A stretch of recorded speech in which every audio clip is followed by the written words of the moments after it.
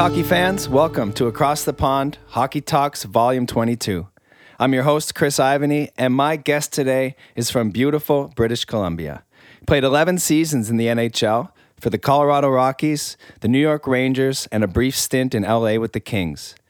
He was the captain of the Rangers for 5 seasons, a 5-time NHL All-Star, Memorial Cup champion and MVP, a WHL Player of the Year, twice suited up for Team Canada, and was inducted into the BC Hockey Hall of Fame.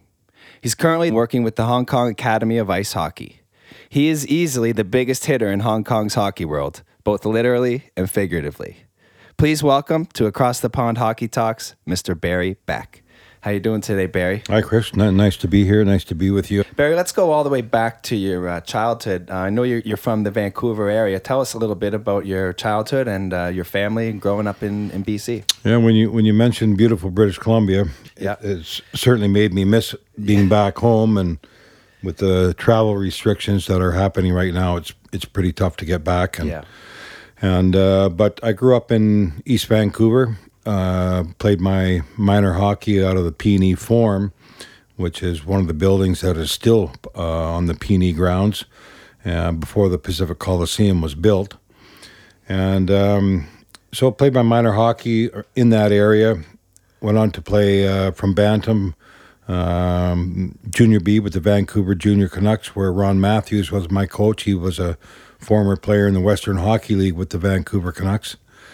And from the Vancouver Junior Canucks, I went on to play Tier 2 Junior A out in Langley for the Langley Lords, and sort of continued on from there. We got a chance to play, I got a chance to play against a lot of good players in that league, and a lot of them played in Bellingham, which was New Westminster Bruins farm team. Okay. And one was Stan Smeal, Brad Maxwell, Harold Filipoff, a lot of good players. And from there, my brother had played for the Vancouver Gnats that were in the WCHL, Major Junior League. And he had been released by them, and Ernie McLean had picked him up. And my brother had told Ernie McLean, he said, listen, you got to come out to Langley to see my brother play. I think he's going to be a pretty good player. So Ernie was going to come out and see one of my games. We were playing against Bellingham in Langley at the Civic Center. And Murray said, no, you better make sure you put on a show when Ernie comes out. So I think Harold and I fought 3 times, and Harold is a big guy. Yeah. And I think that sort of cemented the fact that Ernie was going to try and get me to come and play in New Westminster. Now, I had already been going to see New Westminster Bruins game out of Queen's Park Arena, and they were really something to see. At that time, the Canucks didn't have a very good team, and so the biggest ticket in town was Queen's Park Arena and the New Westminster Bruins. So Ernie had requested that my mother and father write in a letter to Ed Chenoweth, who was the commissioner, that they wanted me to stay closer to home because for my schooling, because I played in Langley, and I would have been going to Kamloops. I was Kamloops property. Right. So after that, there was a trade made. Got traded for 5 players, and started my career with the New Westminster Bruins, which was a great 3 years of playing for Ernie and with a lot of great players. And you had some amazing seasons there, including a 99-point season, Memorial Cup win, and an MVP of the Memorial Cup. Tell us a little bit about that experience. Yeah, 3 years in a row we went to the Memorial Cup, and that's unheard of. And then won the last year. Fortunately, yeah. Brad Maxwell scored a big goal, and Ottawa that we played in the finals had Bobby Smith and Doug Wilson, Pat Riggin, Steve Payne. They had a lot of good players, and so that was. I have to tell this story that Ernie had taken us to a hotel the night before the game. He didn't want us staying at home. He wanted the Memorial Cup final? Memorial Cup final in Vancouver. Okay. So I went and stayed at this motel out in Kingsway. And anyways, the pillows were all different. So I had woke up in the morning, and I couldn't move my neck. I mean, the pillows were too high. I couldn't get comfortable. So here it was, the biggest game on the line, and I could not move my neck either way. I could only look straight. Disaster. So they had to try and get this, the whatever had happened, the muscles relaxed in my neck to be able to play. So it was a massage with heat, and still, after maybe to the second period, I still wasn't feeling very good. So I didn't have the greatest game that last game, and so that's why I just felt very fortunate that we were able to win. Yeah. And I only lived a block and a half away from the Pacific Coliseum, so we had a big party at my place after the game, and all the players came back and fans, and it was crazy. And How was your neck feeling then? well, my neck was feeling better, I would say. Yeah. A couple hours after the party, Yeah. I didn't feel my neck anymore. And Barry, growing up, were you a multi-sport guy, or were you focused on hockey mainly? No, I was multi-sport. I usually put the hockey gear away and went right into the baseball season. Yeah. Which a lot of players do in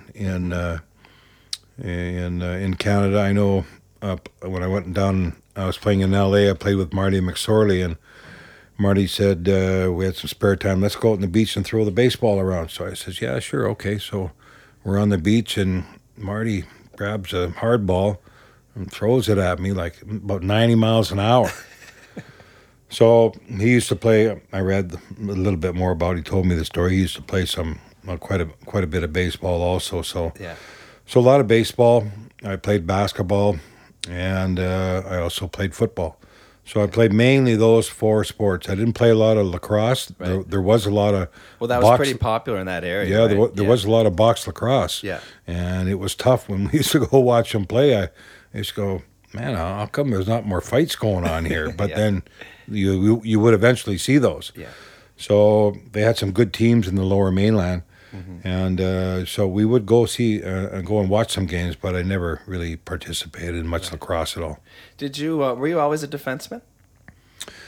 No, I wasn't. I was, I think, mainly a forward. My first year Pee Wee, I was on the third line and playing left wing.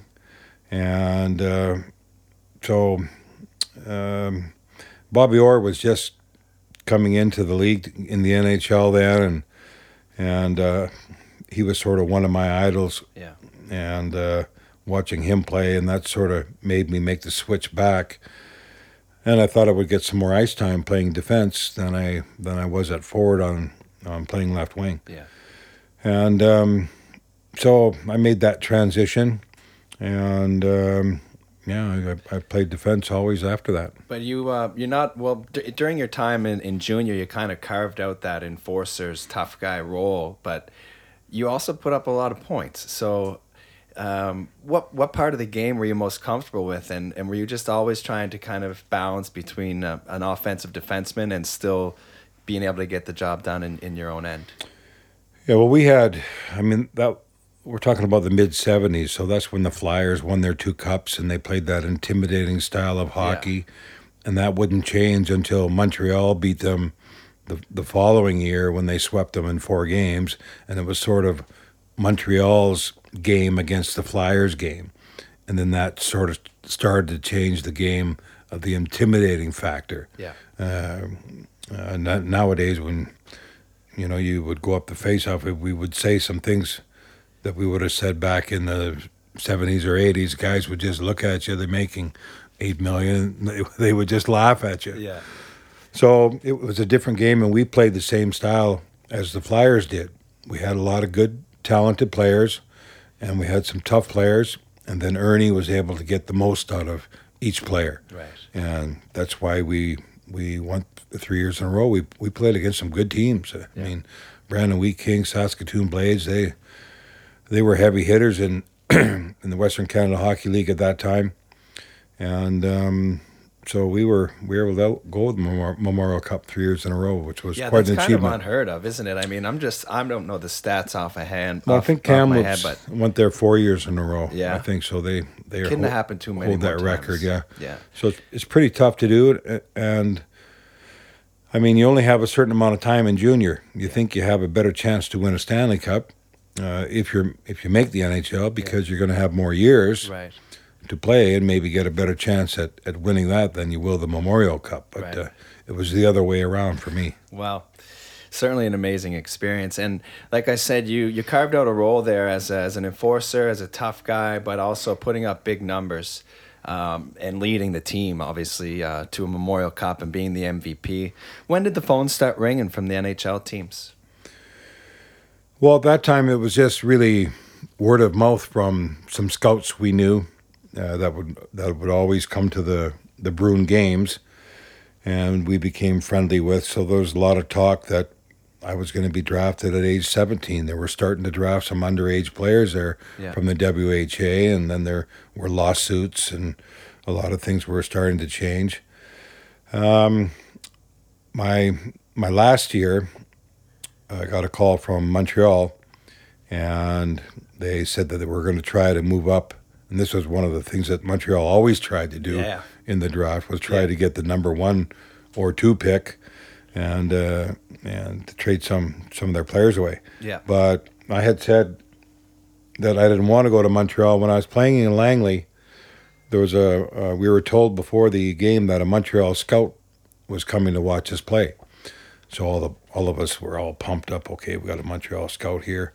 And 3-4 days later in the Langley local paper, that same scout was interviewed, and he named off 8 players that he thought had a chance to make the NHL, and my name wasn't one of them. Oh, no. So That's a mistake. So after Come that, on, Habs. After that, I hated Montreal. After that, That disappoints me. so as much I was always, it was you're either in Canada, we're a Toronto or Montreal fan, basically. because you only got to see those games. That's right. On Hockey Night in Canada growing up. Yeah.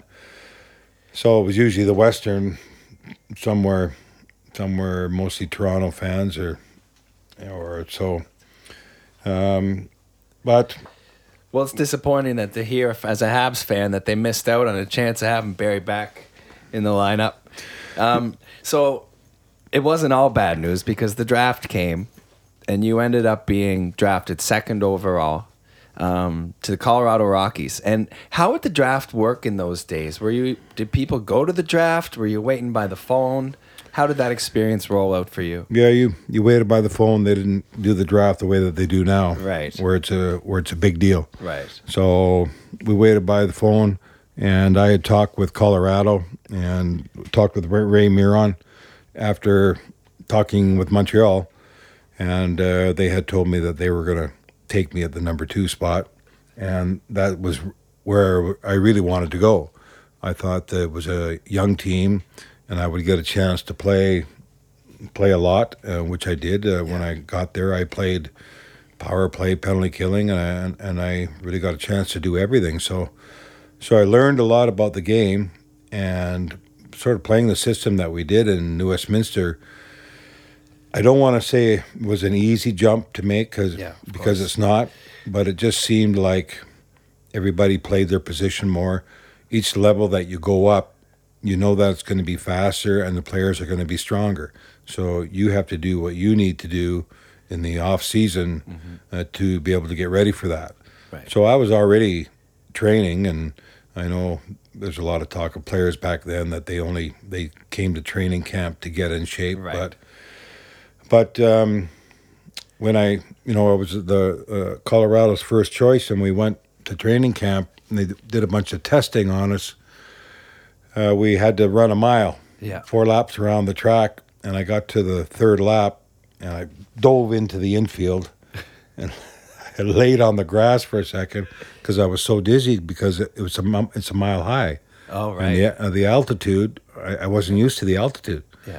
And I had just come in and thought I could do what I wanted to do, and here they're looking at me, and the doctor's got to look at me now to see if something's wrong with me, and it was just the altitude. So that's sort of, even though we didn't have the greatest record, we were able to compete with some teams fairly close, because by the time the 3rd period came around, they were sort of feeling the effects of the altitude. That's why when some of the Eastern teams came out, they made a point of going down to Colorado Springs and staying for a few days. It was sort of their Western trip, get acclimated to the altitude. And then, not that they were that worried about playing us, but we did, my first year, we played Philly and we gave them a little scare in the first round of the playoffs. So the first game went into overtime, and then they beat us 3-1 in a short series back home. Well, you certainly made the transition look a lot easier than it was. Your rookie season, you put up 22 goals and 60 points.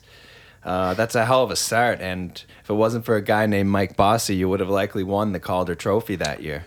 How I think you kind of hit the nail on the head, but how were you able to have so much success right away in the NHL? You might have already answered that, but... Well, I played with a good defense partner in John Van Boxmeer, who had a great shot, and he knew that I liked to shoot a lot, and so he was a good passer, and we sort of fed off each other, and I just thought that I needed to become more offensive. As you mentioned, in junior, I scored 99 points. I think Brad Maxwell and I both in the 1 year had 99 points, and went into our last game. I think we played at the Coliseum. Ernie was against Medicine Hat. Anyways, we had a big brawl, and Brad and I got thrown out of the game. So none of us got to 100 points. We were sort of had a little side bet going that, okay, we'll see who gets to 100 first. Yeah. Well, none of us did. So I forgot what we were talking about now. Oh, just how you managed to have so much success that first year. Yeah, I think I just really, I just found where I needed to be. I dreamt of playing in the NHL as a kid. Had all the hockey cards at elementary school, and used to play whatever we played, throwing them up against the wall, leansies and all that. And I had stacks and stacks of hockey cards, and used to go through them all. And now I had a chance to play. And one of the first exhibition games I played was against Chicago, and Bobby Orr was playing for them. And this was right at the end of his career, and you could really see that he was laboring trying to skate. Yeah. He couldn't turn on the one way, and we were saying on the bench, we were saying, like, man, he shouldn't even be playing. Right. Anyways, this is when players on the other team, you didn't talk to anybody on the other team. Mm-hmm. Now players know each other. They do a lot of commercials and with social... not social distancing. I got social distancing. Media. But with all the social platforms there, they all know each other. Right. But back then, that you just didn't do that. But after the game, I was standing out in the hallway, and Bobby Orr came up to me and said he thought he first of all he introduced himself, and then he said, you're going to have a great career and good luck to you, and that really meant a lot to me. Yeah, that's amazing. And sort of have my idol come over and wish me luck. So things my first year just seemed to fall into place. I wanted to be more offensive. I thought that defense should be joining the attack more. Mm-hmm. Some coaches like you to dump the puck in and get your forecheckers working, and then it's such a game of speed now and pace and puck possession that shooting the puck in doesn't make a lot of sense. Right. In the early 80s, I don't want to jump too far ahead because we're sort of going. That's all right. Jump around. Right place, but I'll maybe get to Herb Brooks in a little bit. But that first year things just fell into place, and I was very comfortable, but that would soon change. Yep. Well, you played with a lot of big names. You had a lot of big names coach you. In your third season with Colorado, legendary coach Don Cherry came to town. What were your early impressions of Don as a coach, and can you tell us the story surrounding your trade out of Colorado? Well, Don was a player's coach. If you played hard and you competed hard, then you wouldn't have a problem with him. But if you didn't, or if you shied away from the corners, or you didn't want to get inside the perimeter, then he would most likely have a talk with you. And I liked him as a coach. I didn't have a problem. That wasn't the reason that I got traded at the time. Mm-hmm. I was trying to renegotiate my contract. I signed a 5-year contract, and then realized that a guy sitting on the bench was making 3 times as much money or three times more money than me, and I was 3 times the player he was. So didn't think my agent did a very good job.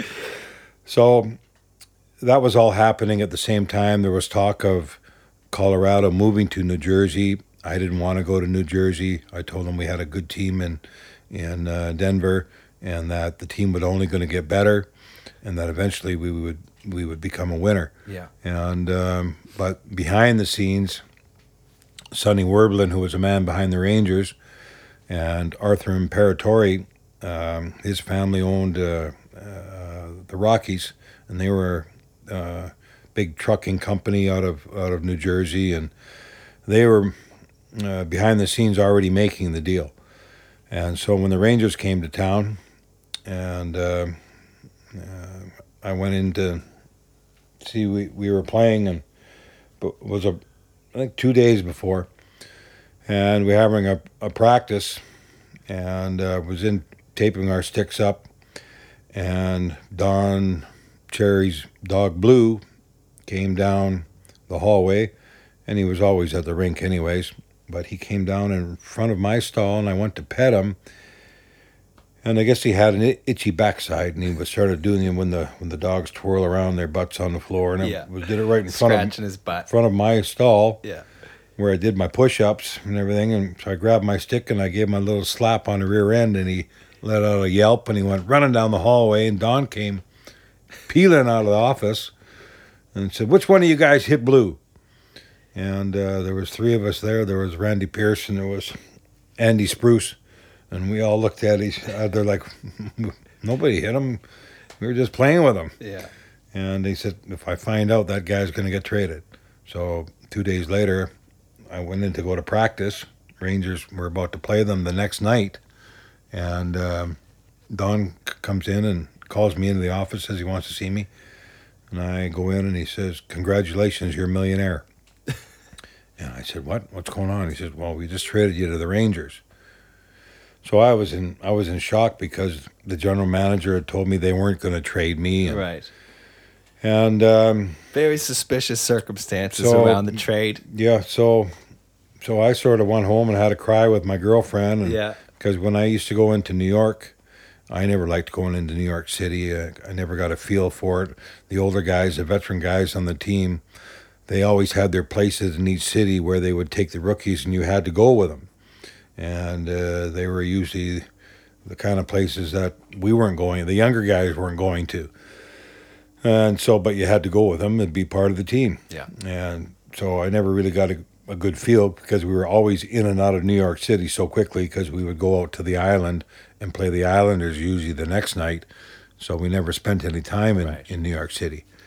And so, yeah, that was another second time I was traded for 5 players. Right.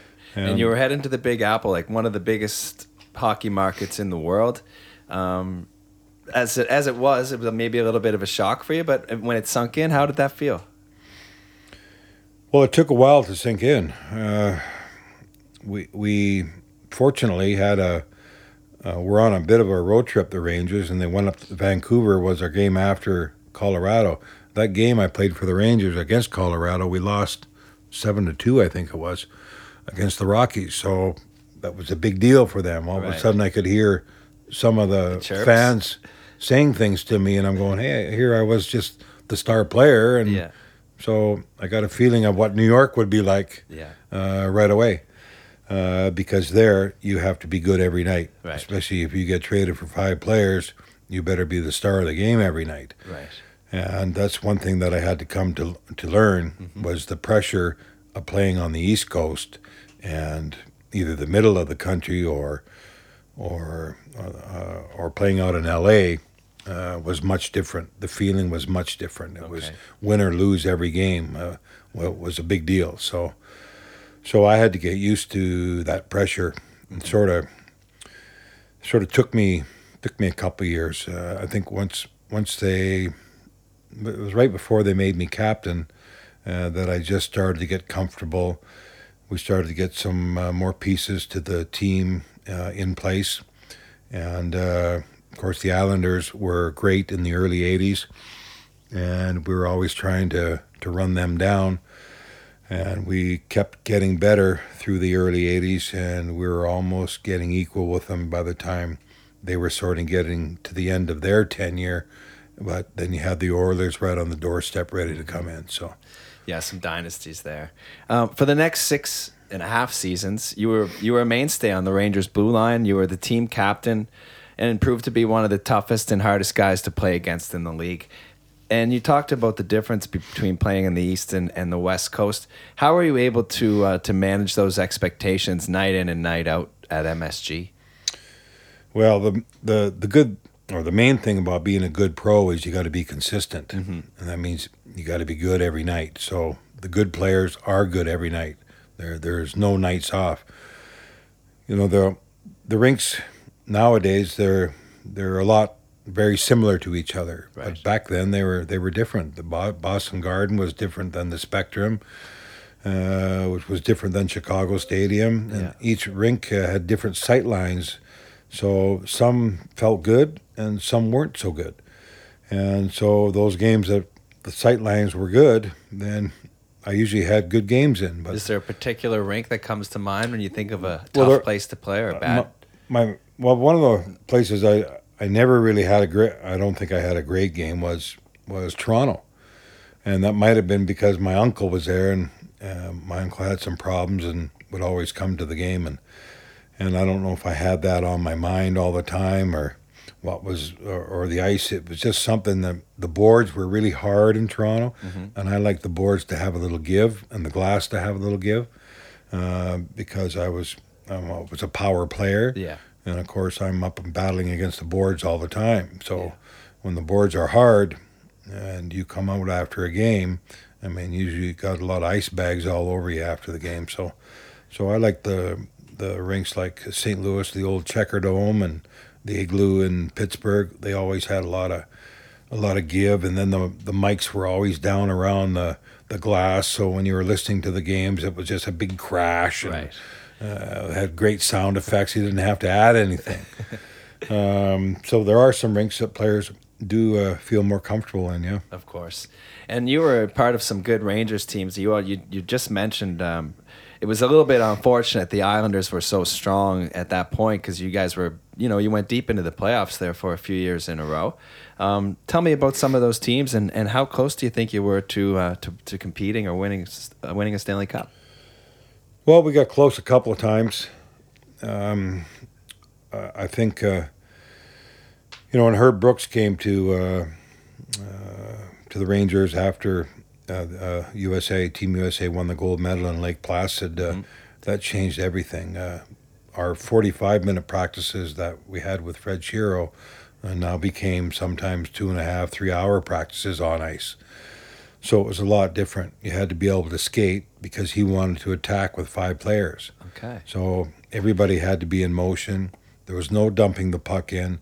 It was throwing the puck back to the D, regrouping, and then attacking again. And then if there was nothing open again, we come back, filter the puck back, and we do it again.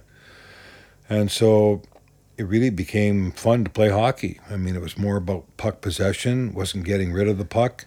And it was about more back end support, so you could attack with speed, and it was a fun game to play. So, I mean, Herb was a great coach. Yeah, one of the best of all time. Like his creativity behind the bench is, second to none. I think. Yeah, he was just hockey driven 24 hours a day. Right. And that can take a toll on your relationships with your players. Depends what kind of coach you are.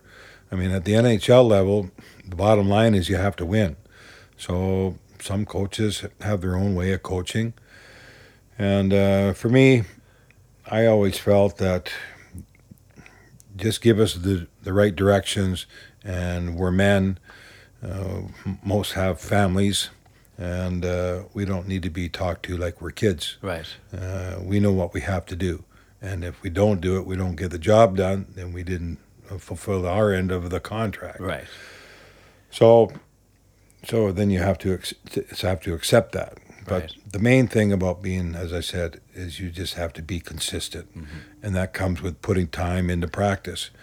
That first couple years in New York, 45-minute practice with Fred, and then the guys who lived in the city, the five of us, we would peel out of there after practice and get back to the city because we most likely needed to get some sleep. Yeah. So we could go out and have dinner again, and then go through our normal ritual Start it all over in again. New York City, Yeah. which was the nightlife. So Right. So let's go right into that. You were the captain of the New York Rangers. What did that mean in the city of New York at the time, and what did you basically have a key to the city? well, I can tell you, there's a lot of times where I didn't have a key to the city. I could tell you more times when I didn't have it than I did have it. But yeah, there are of course a lot of fringe benefits of playing in the city and restaurants, bars, clubs. You're sort of able to do what you want to do, Yeah. and you just have to be careful, and should be careful.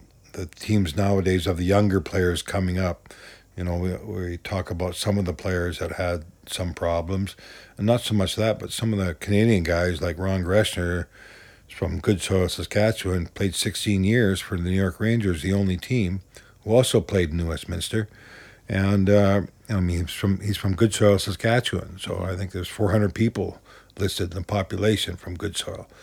So if you're taken from Goodsboro and thrown right into New York City, you can have some problems. So Yeah. the younger players should be playing with some older, or should be living with some of the older players and their families to get them acclimated to what happens instead of just throwing them into the fire. Of course. And so who were some of the guys that you paired up with and some of the guys that helped you along the way and learn what it was like to be a professional in a city like New York? Well, I think my first year, when we were losing to Philadelphia in the playoffs and the team had gone to the finals, it was the first time that I ever felt any boos coming my direction. And even though we won that particular game, I think we lost in 5 games, but we won that 4th game. It was still tough for me to hear, and so that was tough. Learning about as a young player, learning about the East Coast, and there, like I said, there was 5 of us who lived in the city. Phil Esposito was one of them. And I remember going home from the game after that game, and he told me, listen, when I first came here, I got booed. He said, most of the players that have always played here have been booed. We haven't won the cup here in 40 years. Yeah. So if things don't work out, that's the way you have to accept it and try and change it. Mm-hmm. And so that's what I eventually started to do. I eventually put more time in at practice and worked harder, and there was quite a few optional practices during the year, and I didn't miss any of those. I made sure I went to the rink and I was a bigger part of the team, and that helped me with my game and felt me more like I was a New Yorker, and sort of had gotten my feet wet after those first 2 years, which were difficult years for me. And then I started to become a much better player. And I know I didn't put up the same stats I did as I did my first year in Colorado, but I think I was a better player overall in the mid-'80s than I was when I first broke into the league. Well, there's no question. If you become the captain of the New York Rangers and you stay there for 5 seasons, you obviously learned what it took to be that leader, and what it was like to be the leader of an NHL team. And your style of play could be described as, I've said, intense, fearless, hard-nosed. That style can be very hard on your body. And I read where you said one time, the strength of my game is my strength. When did that first injury happen, and how did that eventually lead to kind of your body breaking down from the years of physical and intense play? Yeah, I think the '84 season when I first separated my shoulder, I had a couple of bad injuries when I played for the Rangers, and one was when I got hit in front of the net in practice with we were scrimmaging, and Carol Vadnais went to shoot the puck, and I sort of got turned sideways in front of the net. He was shooting from the blue line while we were scrimmaging, and Cam Connor went out and stuck his stick out, and the puck ricocheted off and took off and hit me in the mouth. Oof. And cut me pretty bad. Both lips were cut straight through, and I think I had 65 stitches. 5 teeth were fractured. After I went to the hospital and they stitched me up, then I had to go to the dentist. And at the hospital, they had missed some spots, stitching me up way down and deep. So the dentist had to refreeze me to stitch me up, but then he tried to pull my teeth without the freezing. Oh, no. And it was the first tooth that he tried to pull where I thought my head was going to go through the ceiling. Or his. So I said, I don't think this is working. And I could barely talk by then anyways, because, I was in quite a bit of pain. But so another one was when I got a skate under the eye and 68 stitches from my nose to the outside of my right eye, where I almost lost my eye. But the one where I felt the most pain was when I first broke a bone in my AC joint. Was in the '84 playoffs when we were trying to eliminate the Islanders, and that's when I had sustained my injury. Yeah. And then we went on and played the 5th game in Long Island, and that game is repeated quite often on a hockey night in Canada because it's a game that went in overtime, and it was just wide open in overtime, and either team could have won. Kenny Morrow scored, and so the Islanders went on again and to win the cup that year again. Mm-hmm. So, like I say, they were very strong. I mean, if you look at a team and you see they got 8 or 9 guys in the Hockey Hall of Fame, they got a pretty good squad. Yeah, it was a tough time, definitely, to be playing against the Islanders. So your first shoulder injury, after that, did you try to change your style of play? With your play and the way you played the game, a shoulder injury would just be devastating. How were you able to battle through it? Were you trying to make adjustments to your style? And what were your overall opinions about how you were dealing with that injury? Well, when I came back, I felt good, and I can't say that I felt 100% because I would say before the injury on the bench I was doing about 450 pounds, and there was nobody in the NHL. There was no steroids around at that time. Yeah, I never saw any when I played in the NHL, and so I had lost some strength and wasn't as comfortable. And over the next 2 years after that, I had one more surgery, and then I had 6 separations within 2 years. So I would come back, I would play 10 games, and then take another hit. And, I could only really play one style of game, and that was a power game. Yeah. That was making sure that forwards knew that they had to pay a price when they came into our end. And maybe offensively, I wasn't worried so much offensively about my game, but just was really taking care of our own end, because I played with a partner. I played with quite a few partners actually, but Herb Brooks had partnered me up with Rail Rutsalainen, which was Rail was maybe 5'9", 5'8", and just such a great skater. So, and this was when the red line was still in play. Right.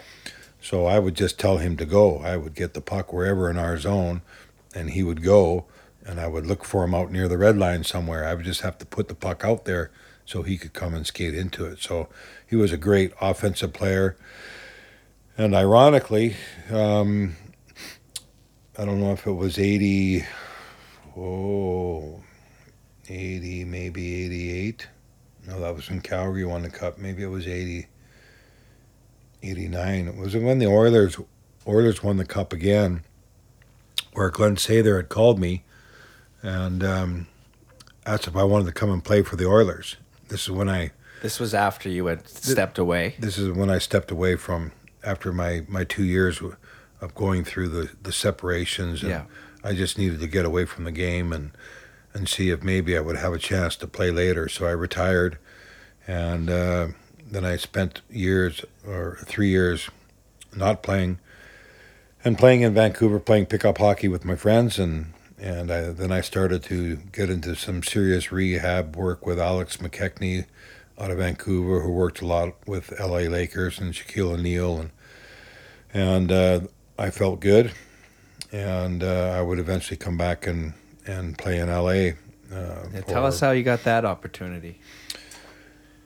Well, I got a call from Wayne Gretzky, and he had said he had heard that I wanted to come back, and he said they had a lot of good players down in L.A., and It's hard to refuse that phone call.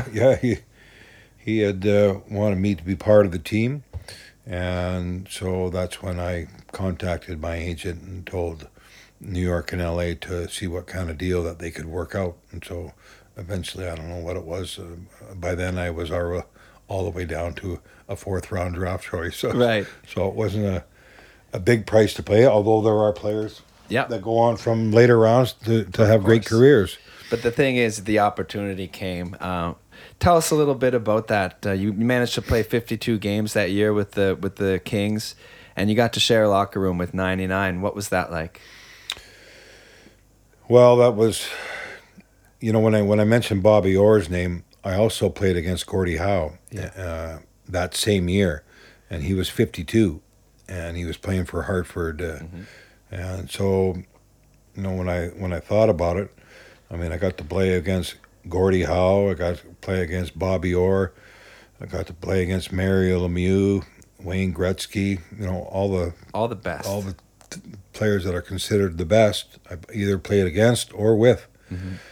And with Wayne, I mean, you wouldn't know going to practice who Wayne Gretzky was if you didn't know him, because he just went out and had fun at practice and enjoyed himself, and so did the rest of the players. But we took playing against him in practice much more seriously than he did playing against us, such as one-on-ones where the defenseman would go, "No, let me take Wayne this time," and we would be in line going, "No, I got Wayne this time." Yeah. So, and he would come down and one-on-one, he would be laughing at you, and you'd be going, come on. And he was just a great guy to be around for the team, took care of the younger guys, and we always had a lot of fun. I mean, it was crazy time back then when you would go on the road with him.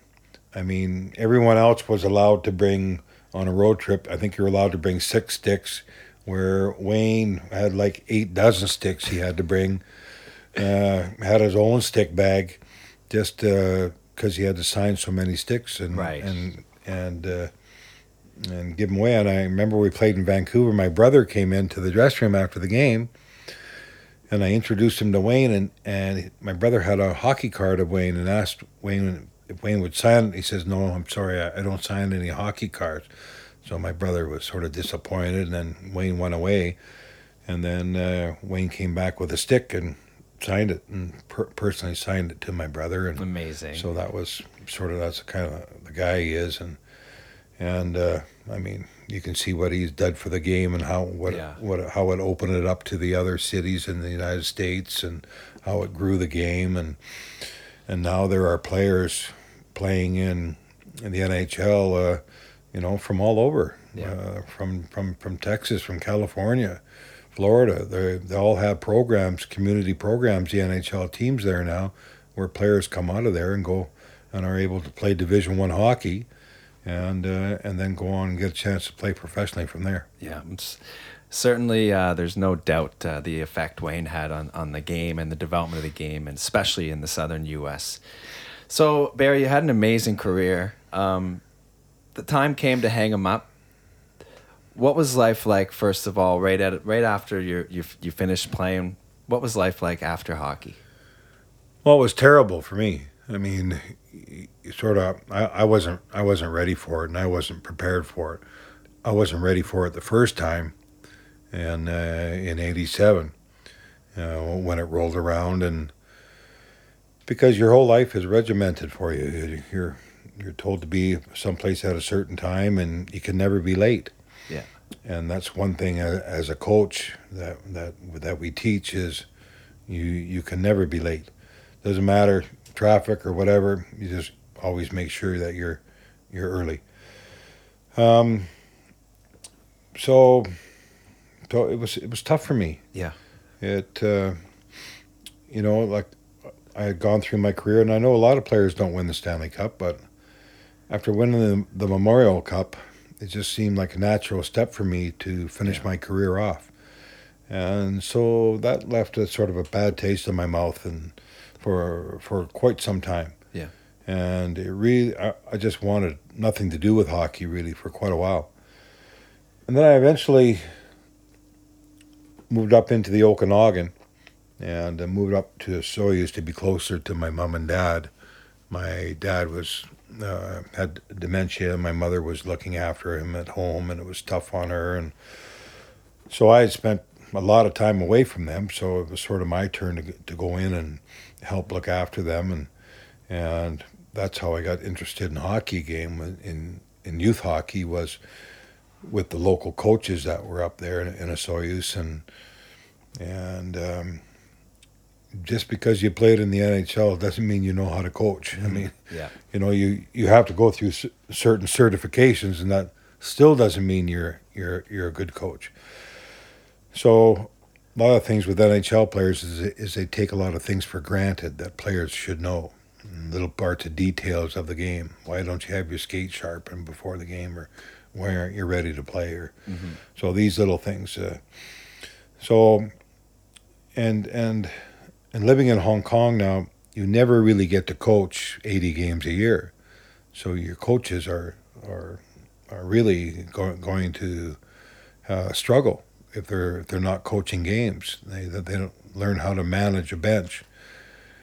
And the adults, besides the national team, usually adult leagues here, if you try to get a coach behind the bench, they're not going to listen to you anyways. Right. So it would be nice to have in the adult leagues for there to be a coach behind the bench, and it would give it some more credibility, but nobody will listen. They all think they're coaches themselves. Right.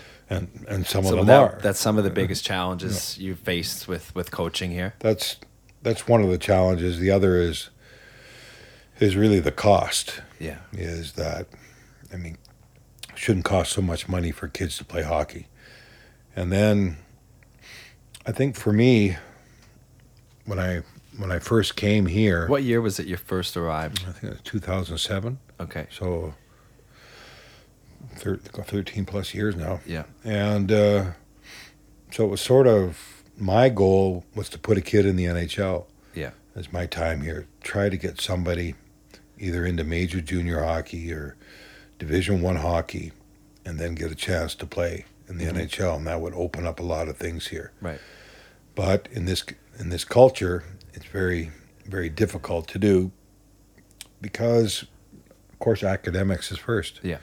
And there are no professional teams anyways. There's not a professional hockey team here, and or basketball.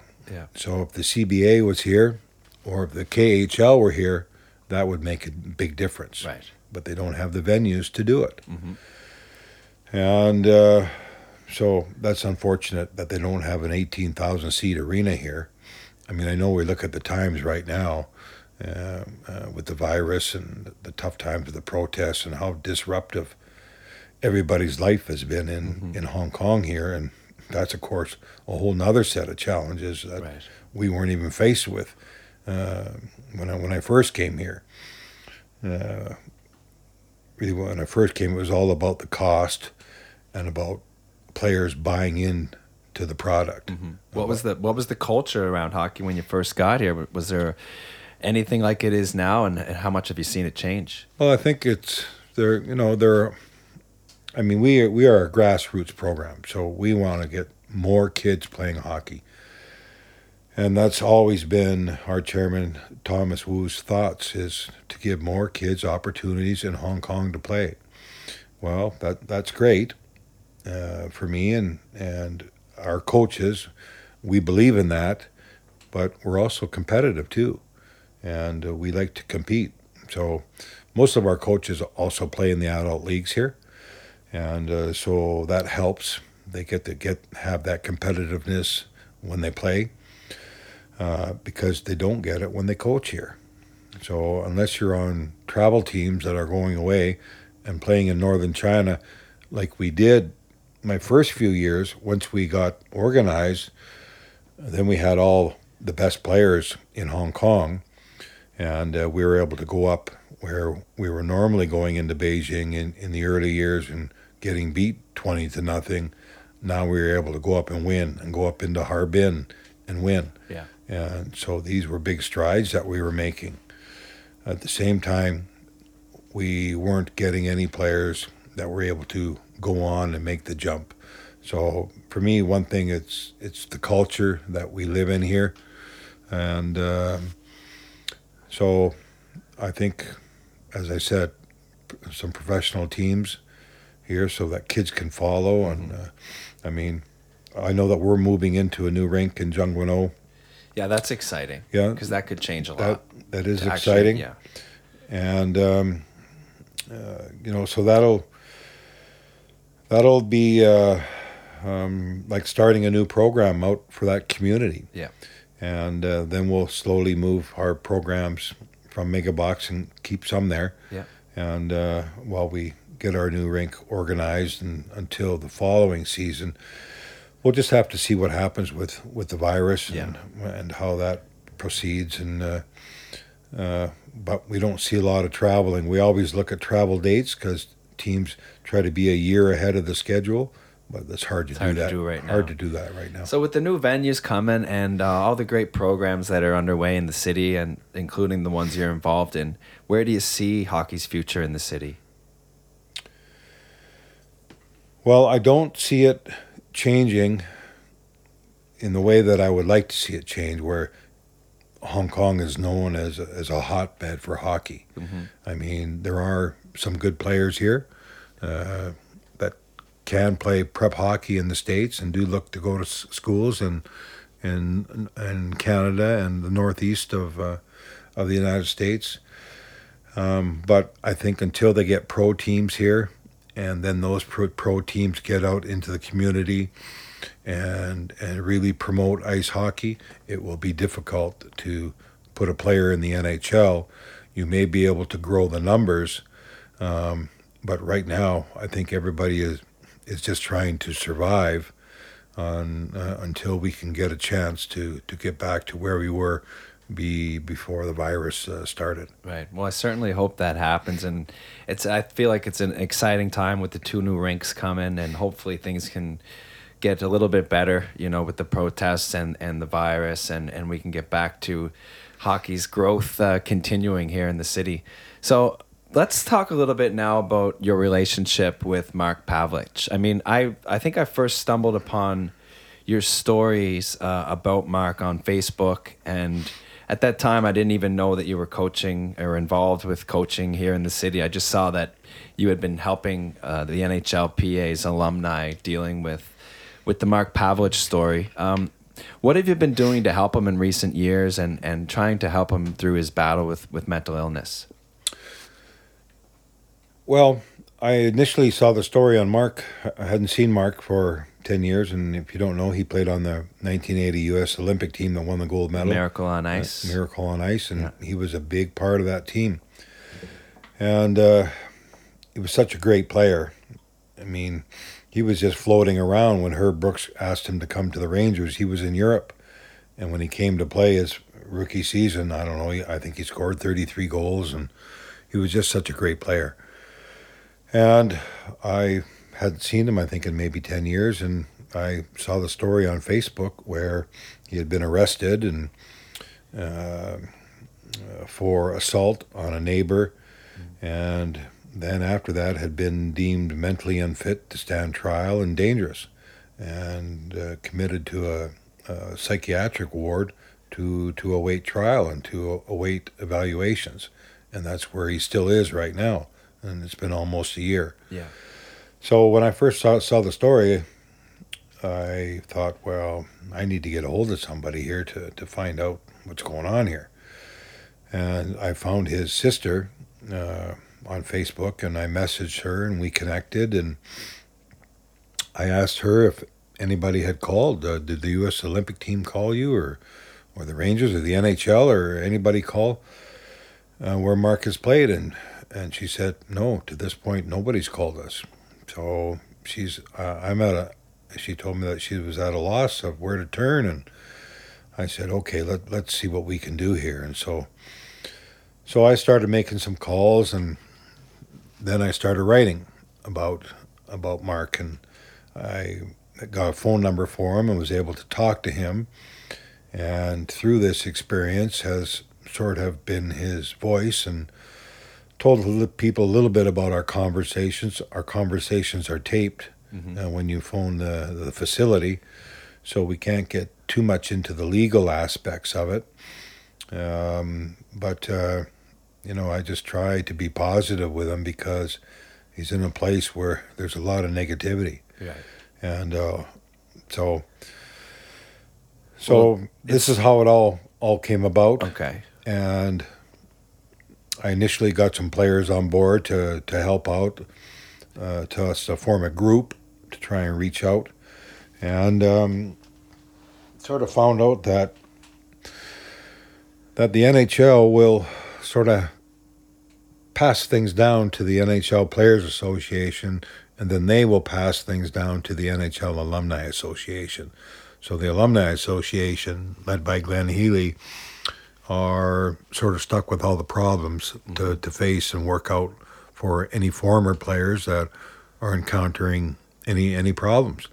And the alumni always done a lot of great work, but there's been a lot of players in need of help. Yeah. And we're not even talking about the players in Europe.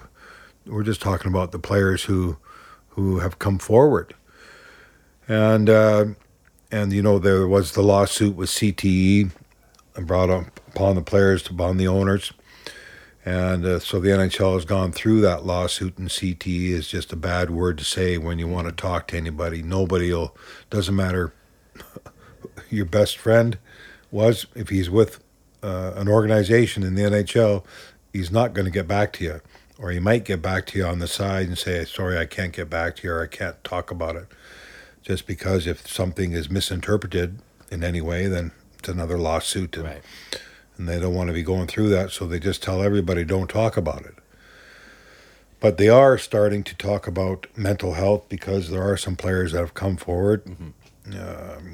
Corey Hirsch being one of them that has really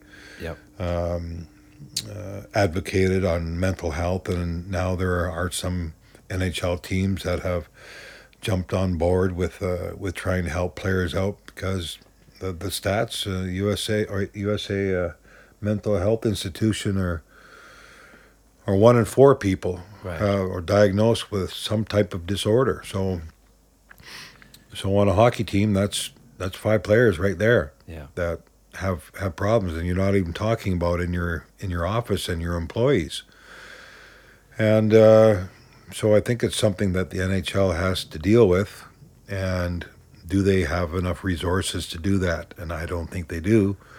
So there has to be more help. So Sean Antosky is another player, another advocate, and of course Clint Malarchuk, who really helps out.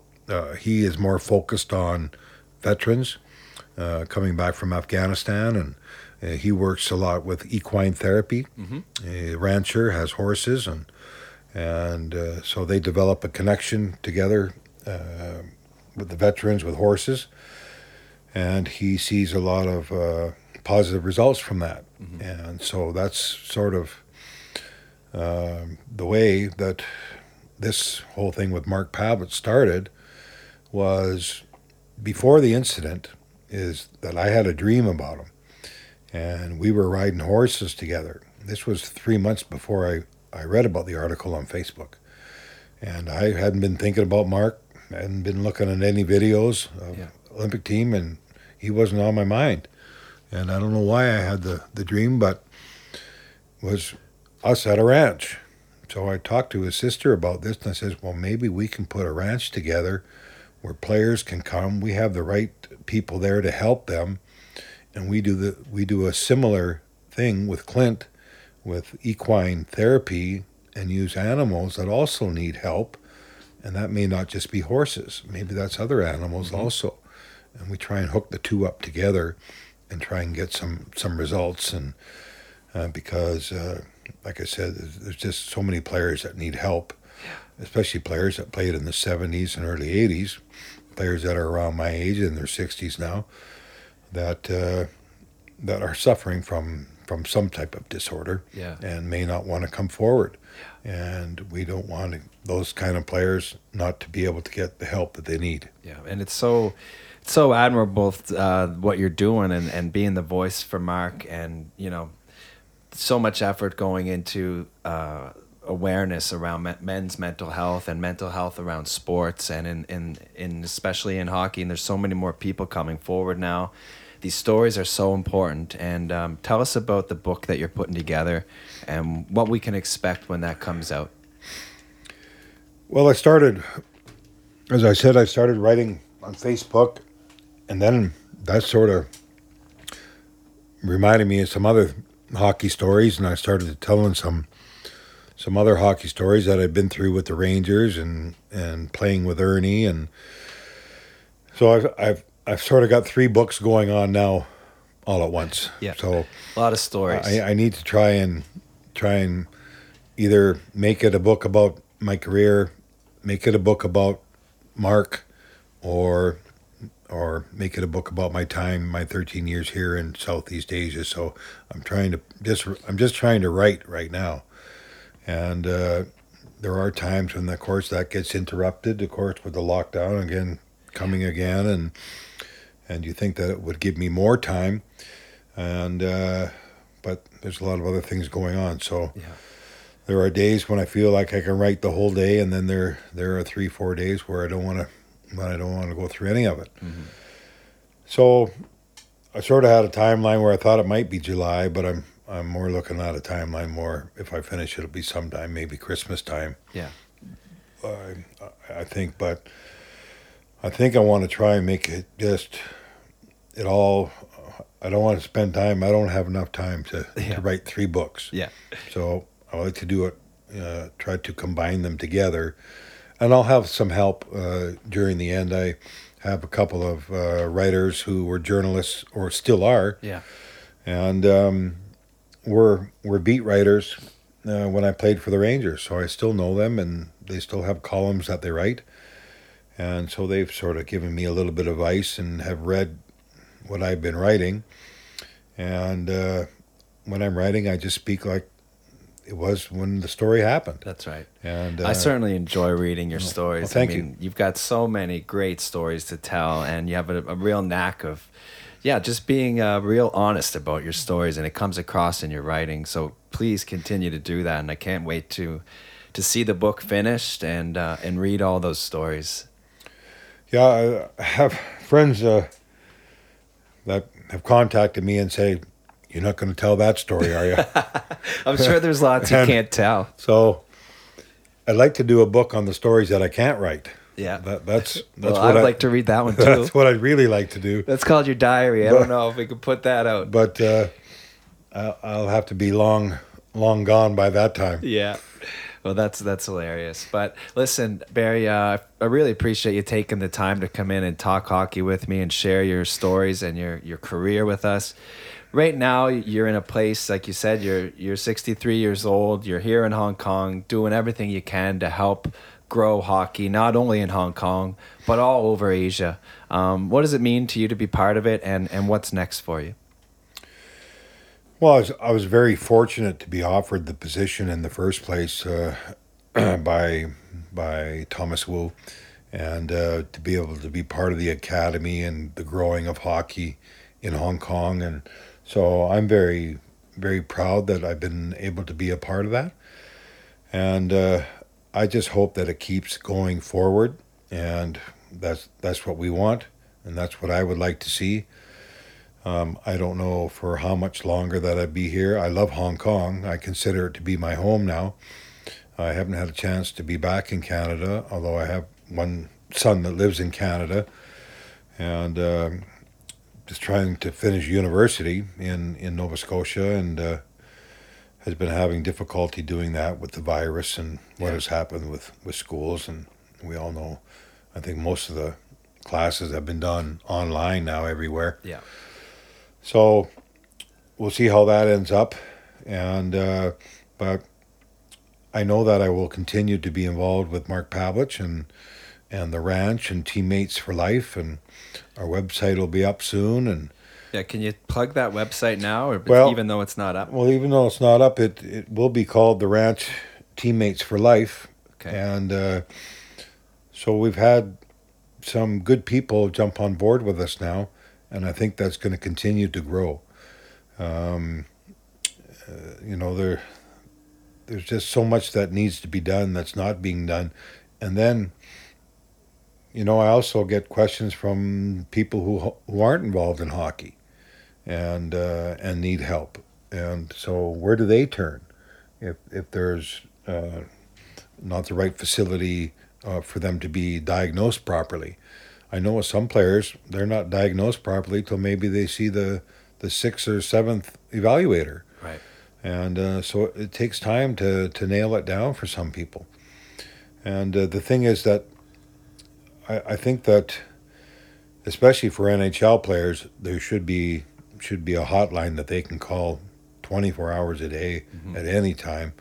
I know that there are support systems from the NHL teams in the cities themselves for former players, but there are some players that, have other problems that just want to, and blame it on hockey, blame it on the people that were running hockey at the time, and they don't want anything to do with it. You may try and want to offer them all the help that you can give them, and they'll still turn their back and do their own thing. And we hope that at some point those people receive help.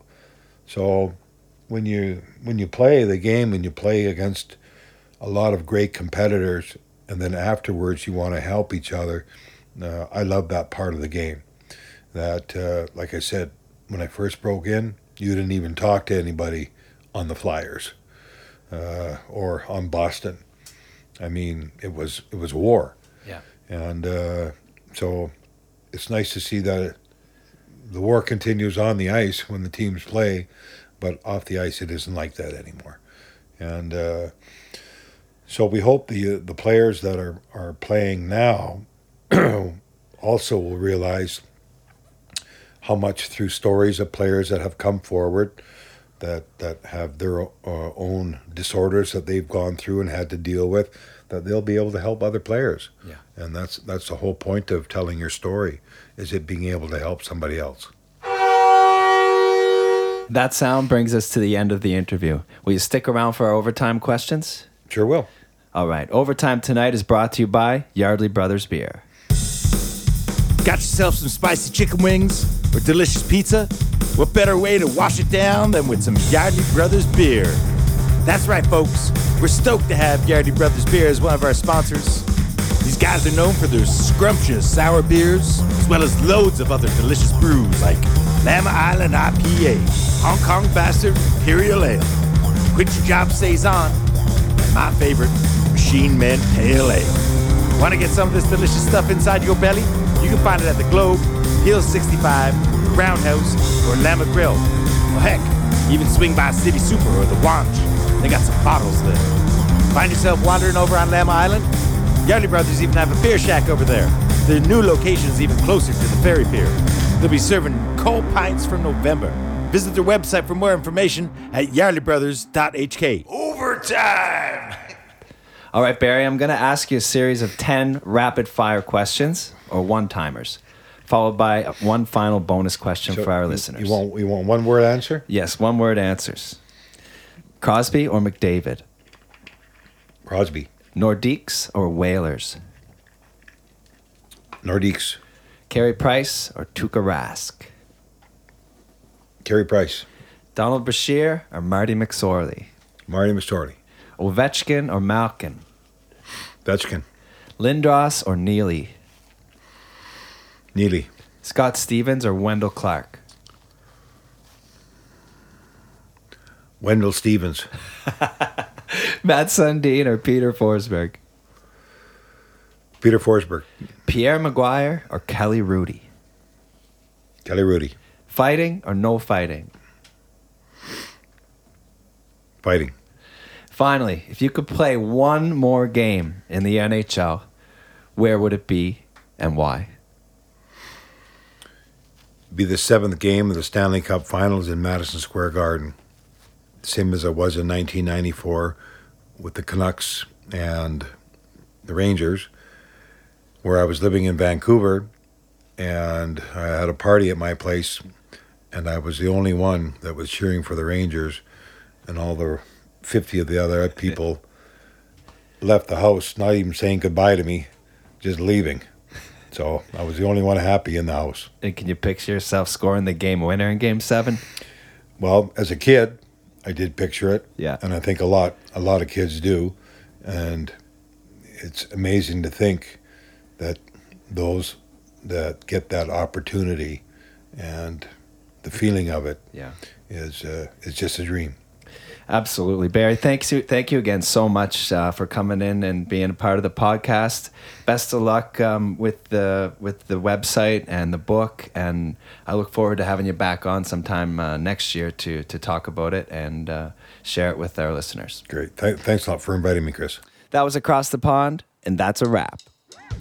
All right, thank you to our amazing sponsors. As always, The Big Bite, Yardley Brothers Beer, Ben Marin's Photography, Sunset Studio, Print House Limited, and Asia Sports Tech. Finally, thank you to Lauren Orris and Fiona Chow, who have helped us as advisors and liaisons to Hong Kong's hockey world. To support the podcast, check out our amazing merchandise on our website at acrossthepondhk.com. Check us out on social media, Instagram, Twitter, Facebook at Across the Pond HK.